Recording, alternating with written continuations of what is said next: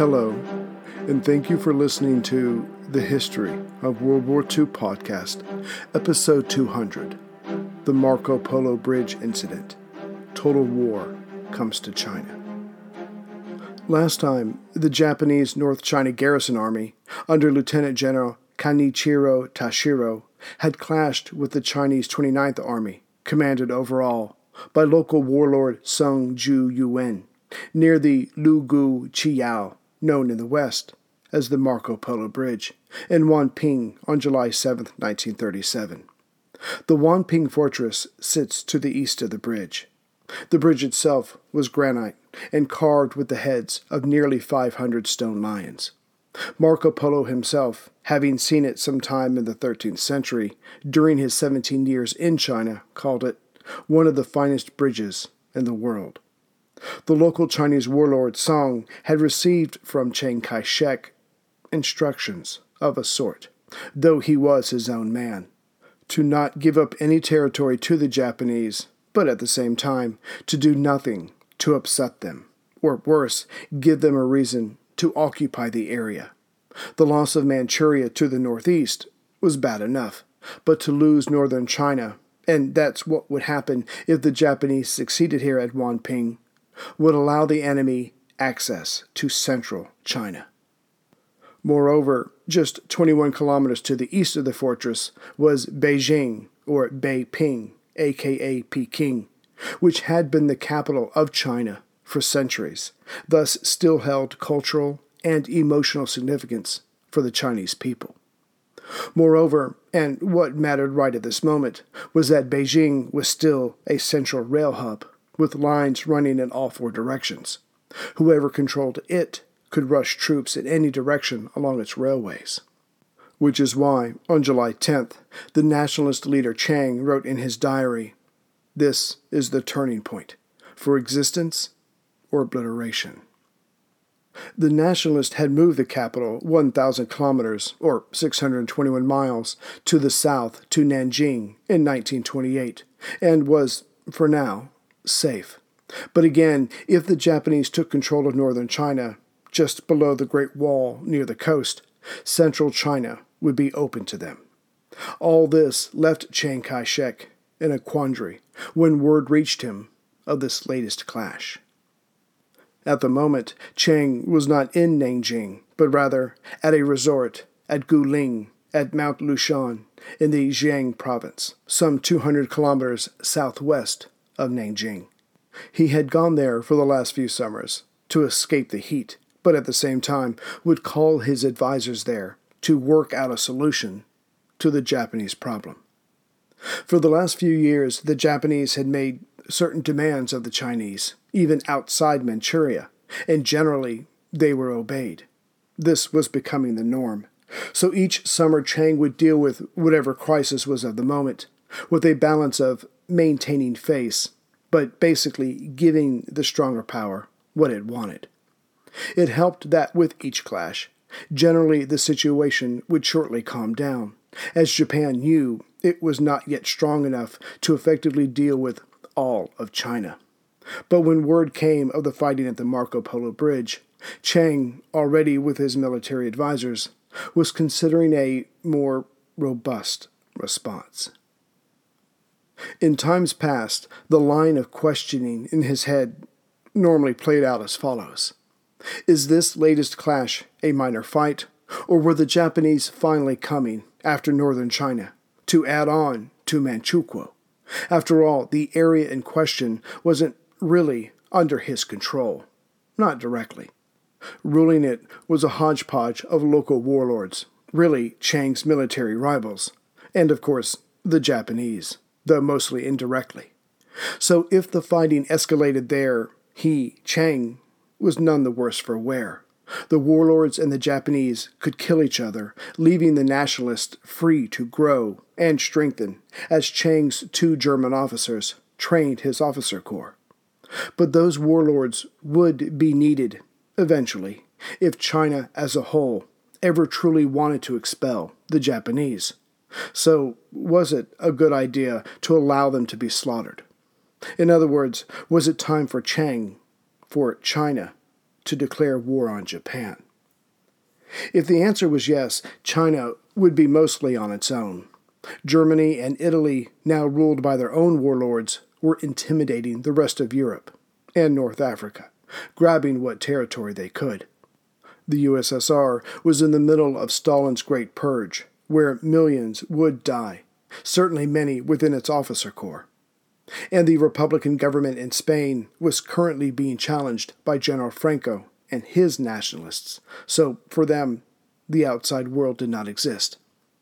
This left the United States, but it wasn't in any shape to help either. At the time, its president, Franklin Roosevelt, was battling Congress to pack the Supreme Court, so his measures attempting to help the jobless would not be struck down. No, if Chiang made a launch at the Japanese military, he was on his own, and that meant relying on his own troops. The next logical questions for him were, how long could his men hold out, and how many Japanese casualties would it take before they retreated back to Manchukuo? The likely answers to those questions were not very long, and way, way too many. But the question of whether to escalate the current situation wasn't only in Chiang Kai-shek's hands. Just 1 month before the clash at the Marco Polo Bridge, a new prime minister had been installed in Tokyo, Prince Konoye Fumimaro. Konoye had been a diplomat for a long time. He had, in fact, been present at the Paris Peace Conference in 1919. And after watching the European powers try to dominate each other and focus mostly on their part of the world, he realized that Asia would never be treated as an equal. So Konoye also met with his cabinet when word came of this most recent fighting. However, its members, not waiting to see what he said, put forward their own ideas and were thus split as to a reaction. Senior General Staff Officer Muto Akira and the Chief of the Military Affairs Department of the War Ministry, Tanaka Shiinchi, both pushed for not only an escalation, but a larger goal of crushing, once and for all, Chiang's government. But balancing them out was Ishihara Kanji, head of the Operations Division of the General Staff. He advised caution. Strangely, Ishihara had been the one pushing hardest in taking over Manchuria in 1931, but now his view had modified, but not out of respect for human life. Simply, with battles still raging in Manchukuo, if the Japanese widened that conflict to include northern China, they then left themselves open to an attack from Soviet Russia, never mind Stalin's Great Purges. If the Japanese military was suddenly faced with 3 fronts, then the coming days and months could go very hard for them. Chiang Kai-shek would say in the coming years that he needed at least 50 million casualties in order to be taken seriously by the West. Japan could not afford such losses and still remain in the fight. 2 days after the initial clash at the bridge, on July 9th, the Japanese Minister of War, Sugiyama Gen, known to be weak, asked for 5 divisions to attack North China. His request was denied by the Prime Minister for the moment. Meanwhile, as had happened before, the men actually doing the fighting, on both sides, started talking to each other about a ceasefire. Unbeknownst to them, Chiang wrote in his diary the next day, "We've already sent troops north. Perhaps we can restrain their ambitions. If we do not show preparation and determination, then we can't resolve this peacefully." As covered previously, the first clash between the Japanese, while on maneuvers, and some of the Chinese forces stationed outside the walled Wanping took place at 11 p.m. on July 7th. A few hours later, a small group of Japanese infantry tried to get over one section of the wall, yet they were pushed back. What followed 2 hours later was a demand by the Japanese to be allowed to search inside the town for their missing man. But this was ignored. That's when Qin Duchun, acting commander of the Chinese 29th Route Army, sent a message to General Fang Jian of the Chinese 37th Division, ordering him to place his troops on high alert. At 2 a.m. on July 8th, just hours after the shooting stopped, the mayor of Wanping attempted negotiations with the Japanese inside their own camp, but nothing came of it. 2 hours later, at 4 a.m., reinforcements, requested by both sides, began to arrive. As the mayor left the Japanese camp and returned to Wanping, he saw many Japanese troops surrounding his city. It was now 4:45 a.m., July 8th. 5 minutes later, the Chinese, now reinforced, but probably not knowing of the Japanese reinforcements, opened fire on enemy units at the Marco Polo Bridge and just to the north of it. The Japanese, responding to being fired upon, attacked, but the Chinese defenders held the bridge, yet they paid a heavy price for it. Skirmishes continued throughout the night. The next morning, another ceasefire was agreed to. But as the Japanese were pulling back, they were fired upon again. It was believed by some of those Japanese officers on the scene much later, and by some of Chiang's officers, that this particular shooting was carried out by Chinese communist forces, trying to instigate a full-scale war between the two sides. The truth, of course, will probably never be known. Hello everyone, Ray here. As every manager knows, the right person in the right position can make all the difference, and that's why you need ZipRecruiter. With ZipRecruiter, you can post your job to 100-plus job sites with just one click. Then their powerful technology efficiently matches the right people to your job, better than anyone else. That's why ZipRecruiter is different. Unlike other job sites, ZipRecruiter doesn't depend on candidates finding you. It finds them. In fact, over 80% of jobs posted on ZipRecruiter get a qualified candidate in just 24 hours. No juggling emails or calls to your office. Simply screen, rate, and manage candidates all in one place with ZipRecruiter's easy-to-use dashboard. Find out today why ZipRecruiter has been used by businesses of all sizes to find the most qualified job candidates with immediate results. And right now, my listeners can post jobs on ZipRecruiter for free. That's right, free. Just go to ZipRecruiter.com/worldwar. That's ZipRecruiter.com/worldwar. One more time to try it for free. Go to ZipRecruiter.com/worldwar. Back in Tokyo, Prime Minister Prince Konoye agreed to a plan put forth by the Army Chief of Staff, who advised non-expansion and settling this issue locally. The troops were to be pulled back. But at a subsequent meeting of the Army General Staff, some of the expansionist members pushed forth a plan to send additional troops to North China, but only to teach the nationalists a lesson and then to pull out. Only after hours of talking was peace reestablished on July 9th at Wanping near the bridge. Then someone lit off a series of firecrackers. Immediately, both sides started firing on each other, believing the other side had just started another attack. This time, 2 high-ranking officers from each side, who had known each other for years and had established trust, reinstituted the truce. In the ceasefire treaty, Sun Chien agreed to apologize to the Japanese, subdue any communists in the area, and pull his men back from the bridge. General Hashimoto agreed not to bring any additional forces into the area. Thus was peace once again established. But when Sung sent word to Chiang about their agreement, he erupted with anger. He told Sung to send in additional troops anyway, but the officer on the spot did not, sticking to his honorable agreement. However, communications with Tokyo was so bad that the government there believed that Chiang was still sending in reinforcements. Therefore, on July 17th, it released a statement demanding that Chiang halt any more reinforcements heading towards North China.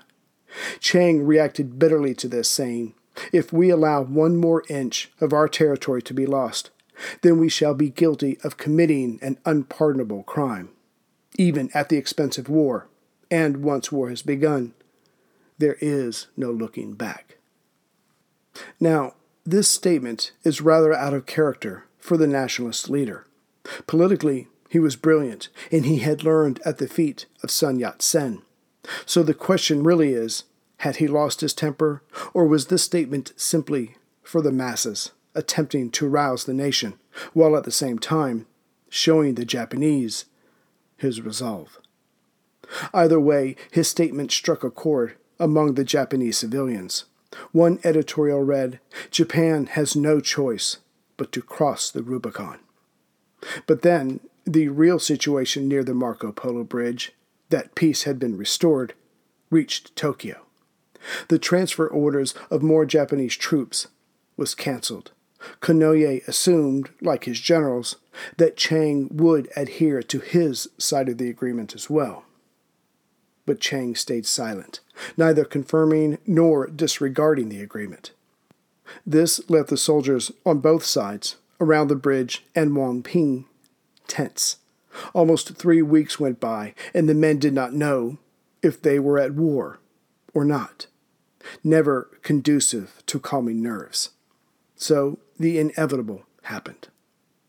On the night of July 25th, Japanese forces attacked Beijing, aka Peking, and Tianjin to the southeast near the coast. Bombers were sent over Tianjin, dropping incendiary bombs. The fire spread quickly. Japanese forces then moved in. The city fell on July 30th. Beijing fell 2 days earlier, as the invading forces there had just been reinforced. Now in charge locally of the Japanese forces, of the Japanese North Garrison Army, was Lieutenant General Kiyoshi Katsuki. The man he replaced had been a longtime friend of Song the warlord. But this meant now there would no longer be talks, with a view of deflecting an all-out war. General Katsuki sent word back to Tokyo, but lying through his teeth, saying he had tried mightily to work out another peace with the Chinese. As such, he was asking for a blank check to safeguard all Japanese lives and property in the area. His military superiors said yes, and then sent 2 additional divisions, one to Shanghai and the other to Tianjin. Yet there are sources that say that the Japanese were purposefully building up for an attack in the area, that the areas around Beijing and Tianjin had to be taken, if only to secure Manchuria further north, as well as Korea due east. And General Katsuki sincerely believed he was being sent to punish the upstart Chinese. Prime Minister Konoye told the military that this would all be over in 3 months. The Chinese would see the error of their ways and accept Japanese dominance, if only for their own security. The next day he told the people of Japan, a modified version of this, that order had been brought to northern China. Without knowing it, Konoye had just unofficially declared total war on China. General Katsuki's forces moved swiftly. The Japanese North Garrison Army gobbled up city after city within the triangle made by Beijing, Tianjin to the southeast closer to the coast, and Baoding due west of Tianjin. See the cover photo for this episode. China, having nothing to lose, appealed to the League of Nations. It promised to investigate and produce a report. But President Roosevelt of the United States would go on to surprise both sides with a damning statement comparing the Japanese to the Nazis and fascists of Europe. Later, on October 5, 1937, he said, "When an epidemic of physical disease starts to spread, the community joins in a quarantine of the patients in order to protect the health of the community."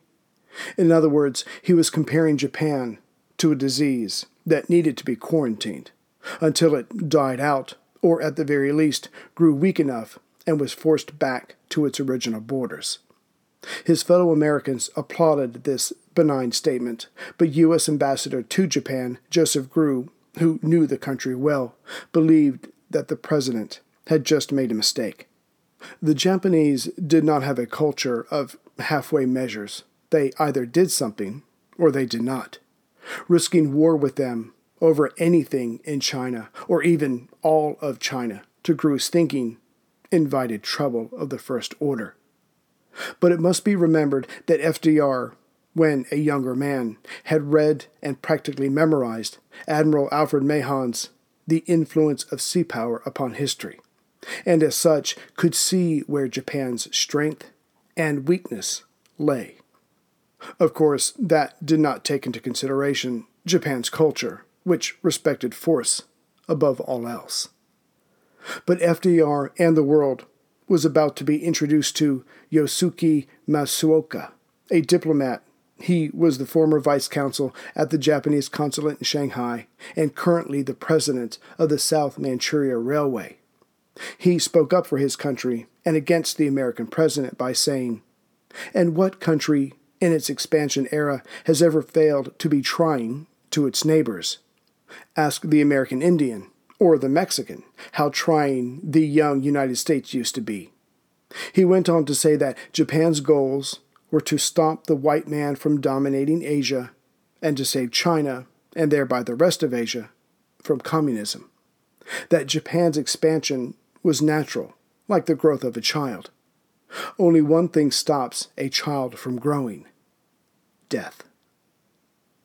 In general terms, Japan had believed, up until this moment, that the United States, with its lofty goals of independence and self-determination, had been the last neutral country towards it, as when Teddy Roosevelt had brokered a peace deal during the Russo-Japanese War.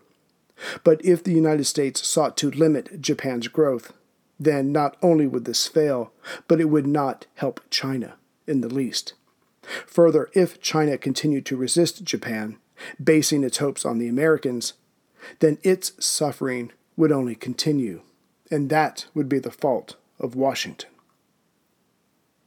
Getting back to Chiang, he refused to send out any part of his Central Army. For now, those in charge of the area, like the local warlords, were on their own. However, he did send one ally, General Tang Enbo, to the region. But Tang was not given any first-rate soldiers.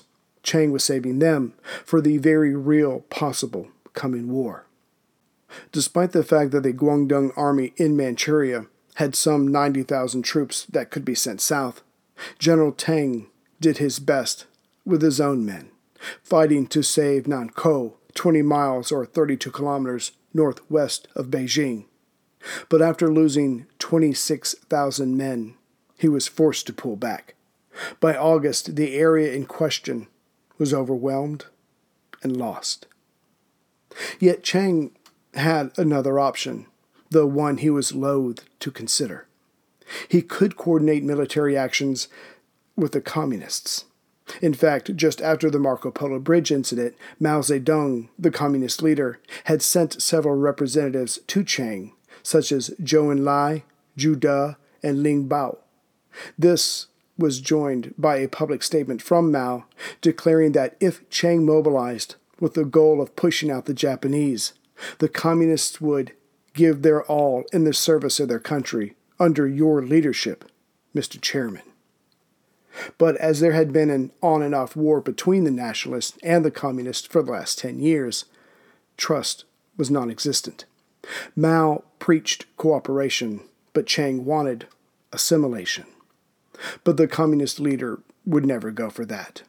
Still, a compromise had to be reached, or both sides, in their turn, would be destroyed by the foreign enemy. And Chiang knew this. The nationalist leader reluctantly agreed and allowed the communists to set up a military headquarters. Mao responded by saying the CCP would provide 45,000 men, with another 10,000 to hold key areas in the north. These men were designated by Mao as the 8th Route Army. Chiang agreed to this, but realized he was inviting the devil into his home. On August 2nd, Chiang legalized the Red Army. The Civil War for China was put on hold. Sort of. Now that this unpleasant business was done with, Chiang sought to invite another devil into China, the Russians. If he could get a non-aggression pact with Stalin, then the two Chinese forces could focus solely on the Japanese. Of course, the war between Chiang and Mao did not stop, but merely shifted into another form. Right away, Mao attempted to portray the Communists as the truly patriotic party, while hinting that Chiang's was a policy of appeasement and weakness. Still, it was done, and the Japanese now had to be dealt with. Returning to Nanjing on August 7th, several high-ranking communists, such as Zhou Enlai, Red Army Marshal Zhu De, and General Yi Jianying, met with Chiang and his advisors to work out an organized approach to overall strategy and tactics. The communists made it clear that their best weapon, as Chiang well knew, was guerrilla tactics, and as such, they would begin harassing the enemy's fixed positions and supply lines. Chiang, when he spoke up, aimed for something loftier. If we can win this war, he declared, then we can revive the country and turn danger into security. But if China loses a war with Japan, then I fear it may take decades, even centuries, to revive it. He then chastised those of his advisors that had previously urged him to give up on Manchuria, as they hoped it would appease Tokyo. He hoped now that they knew better. So, comrades, Chiang said, we need a decision. Do we fight, or shall we be destroyed? The intellectuals came over to his side, stating China has come to a crisis point. Only through war can we seek survival. There's no possibility of a conditional peace. With this out of the way, Chiang got down to brass tacks. Their capital, Nanjing, had to be on Japan's radar if all-out war came. The bureaucrats' families had to be evacuated. The general public had to be evacuated. The rail lines leading to Nanjing had to be secured. It was time for them to consider the discipline of the enemy and take on such measures themselves, because before them was an almost impossible task. If they were to win, it wouldn't be because of tanks and planes and machine guns, but because of their spiritual power. After all, as Chiang told his audience, compared with the Japanese level of preparation, it's not that we are not 10% as prepared. We're not even 1% as prepared. No wonder the general population is panicking. All generals and officials must face up to their responsibilities. The Chinese were going to war, but so too were the Japanese.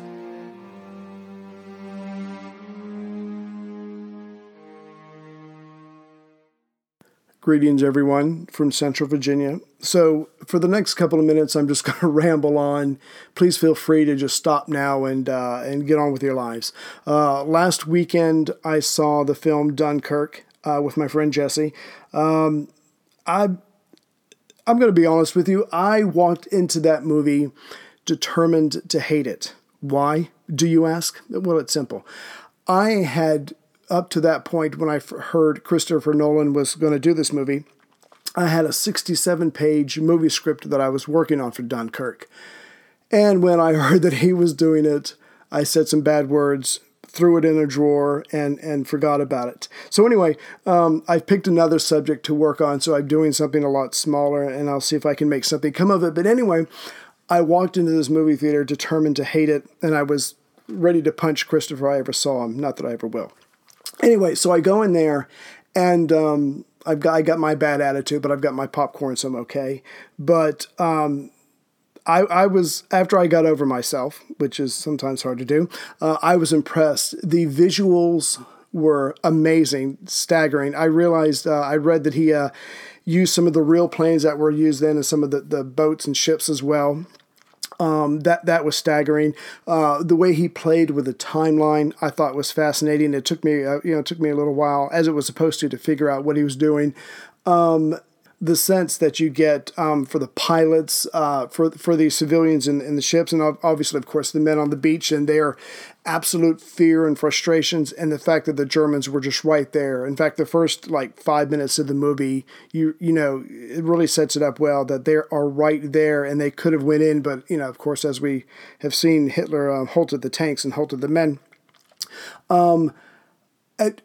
I was trying very hard to be disappointed on how narrowly he focused it in the script that I was writing, which still hurts to talk about.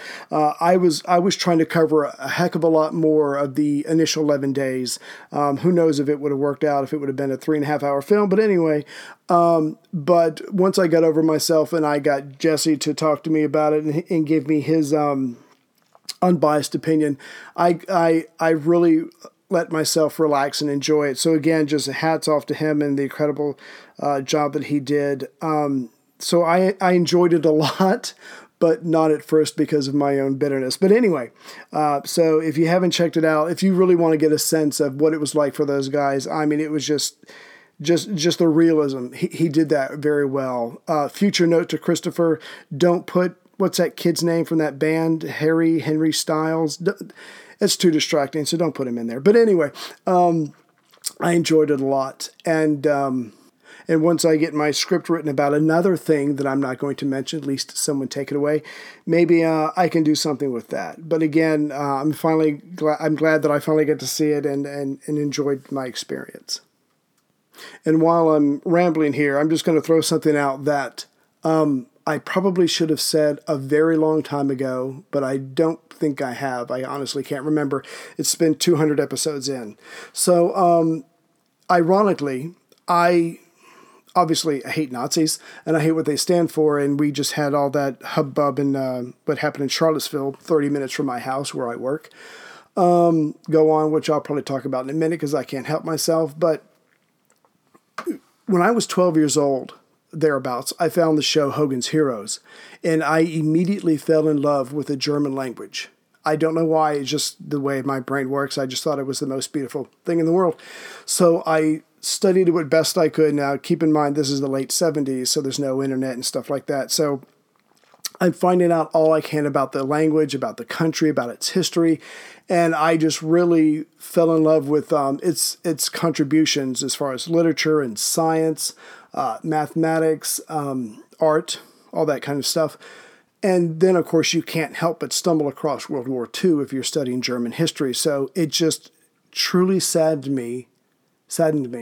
Sorry, it's really early in the morning here. The country that I loved, and I don't know why, it's just one of those things that you come across it and you immediately are fascinated with it, that it was a part of and responsible for such horrific events.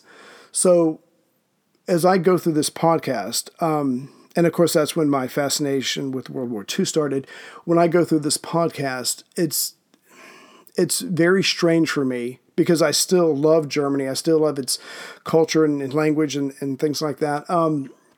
To go through here and to do this knowing what they did and what the rest of the world had to fight against to stop them. So it's always ironic for me whenever I put out an episode. And at the same time, when it comes to the Pacific Theater, I'm a typical American. I was taught about Pearl Harbor and the stabbing in the back and all the evilness that we were told Japan was. Obviously, it's a lot more complex than that. FDR really put them in a box, and we'll get into all that kind of thing later. But so as we go through this, I just think it's very strange that on one hand, I have to chastise a country that I love, and on the other hand, in the Pacific, I have to be fair and balanced, no pun intended, when I'm talking about Japan, because in my head, it's all, when it comes to Japan, it's all emotional. It's not logical. It's not facts and dates and things like that. So if I slip up every once in a while and I just go over the edge when it comes to talking about the Japanese, I apologize, but I am cognizant of my feelings and the programming that I got as a young kid, and I will do the best I can to be fair and just. It's what day is it? It is August 13th, 2017, and some of you have been watching the news of what's going on in Charlottesville, Virginia. I work down there. I knew this was going to happen. I mean, I didn't know exactly how it was going to happen, but you can't have several thousand people that hate come together and not have something bad happen. So the family was sent away because the road that these people have to travel on to and from Charlottesville, because most of them are from North Carolina, come pretty close to my house. So I just figured it'd be best to send the family away. But anyway, for those of you who watched it, I mean, it was horrific. It's still going on. The one person's dead. The 2 cops are dead. There's just been a lot of clashes. A lot of people are going to be sent to the hospital. I work in a clinic where they repair faces from car accidents and things like that. I'm sure we'll see those people over the next couple of weeks because there was a lot of people cut and things like that. I do not understand what it would take. You would have to be pretty angry to carry around a swastika. You would have to be pretty angry or afraid to give the Nazi salute. And there was plenty of that in this rally over the weekend. I don't know, they weren't hugged enough by their parents or whatever, or they read into the propaganda. I know people who read this stuff and believe it wholeheartedly, and I just try not to engage with them as much as I can. But just to put it out there, I am from Charleston, South Carolina. I mean, the home of the Civil War. And I was taught all the messages of hate, of fear, of being superior, of everything that you could possibly imagine the Confederacy was about. I mean, I was right there at ground zero. But my father didn't believe that way, and so we didn't hear it from him. I heard it from everybody else around me, but not from him. And I read a lot of books as a child. And so doing that, you just, the knowledge that you get from reading combats the stupidity that you hear on the streets. And I just have to imagine that Dylan Roof, the young man who shot up the people in the church in North Charleston, where I used to live, probably wasn't much of a book reader. And if he was, it was pretty a lot of hate speech. But anyway, what these people stand for or what they're willing to do is totally beyond my ability to comprehend. And it's just sad to know that we haven't made much progress over the years. We have, but when people do things like this, it's just, I don't know, it's staggering. So yeah, I'm rambling at this point. I apologize. Just for those of you who do not live in the United States, those people are not representative of Virginia. They're certainly not representative of Charlottesville. Charlottesville is a very international city because of the University of Virginia, because of the hospital, because of other fine universities in the area, James Madison University, VCU, and Richmond, that kind of stuff. Just know that that's not us. In fact, if you want the truth, most of these people are from North Carolina, where racism is alive and well, based on a friend who lived there for 15 years before he moved out. He was shocked every day by what he saw and heard, but he had a job, and so he had to stay there. Anyways, just know that it's I don't know. Every society has its fringes, and I guess when they come to the surface, it's not always easy to remember that they don't represent the majority of the people.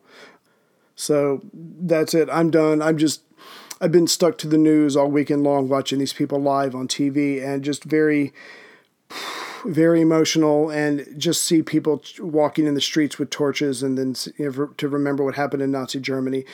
It's just too much of it's a lot to wrap your head around. So take care, everyone.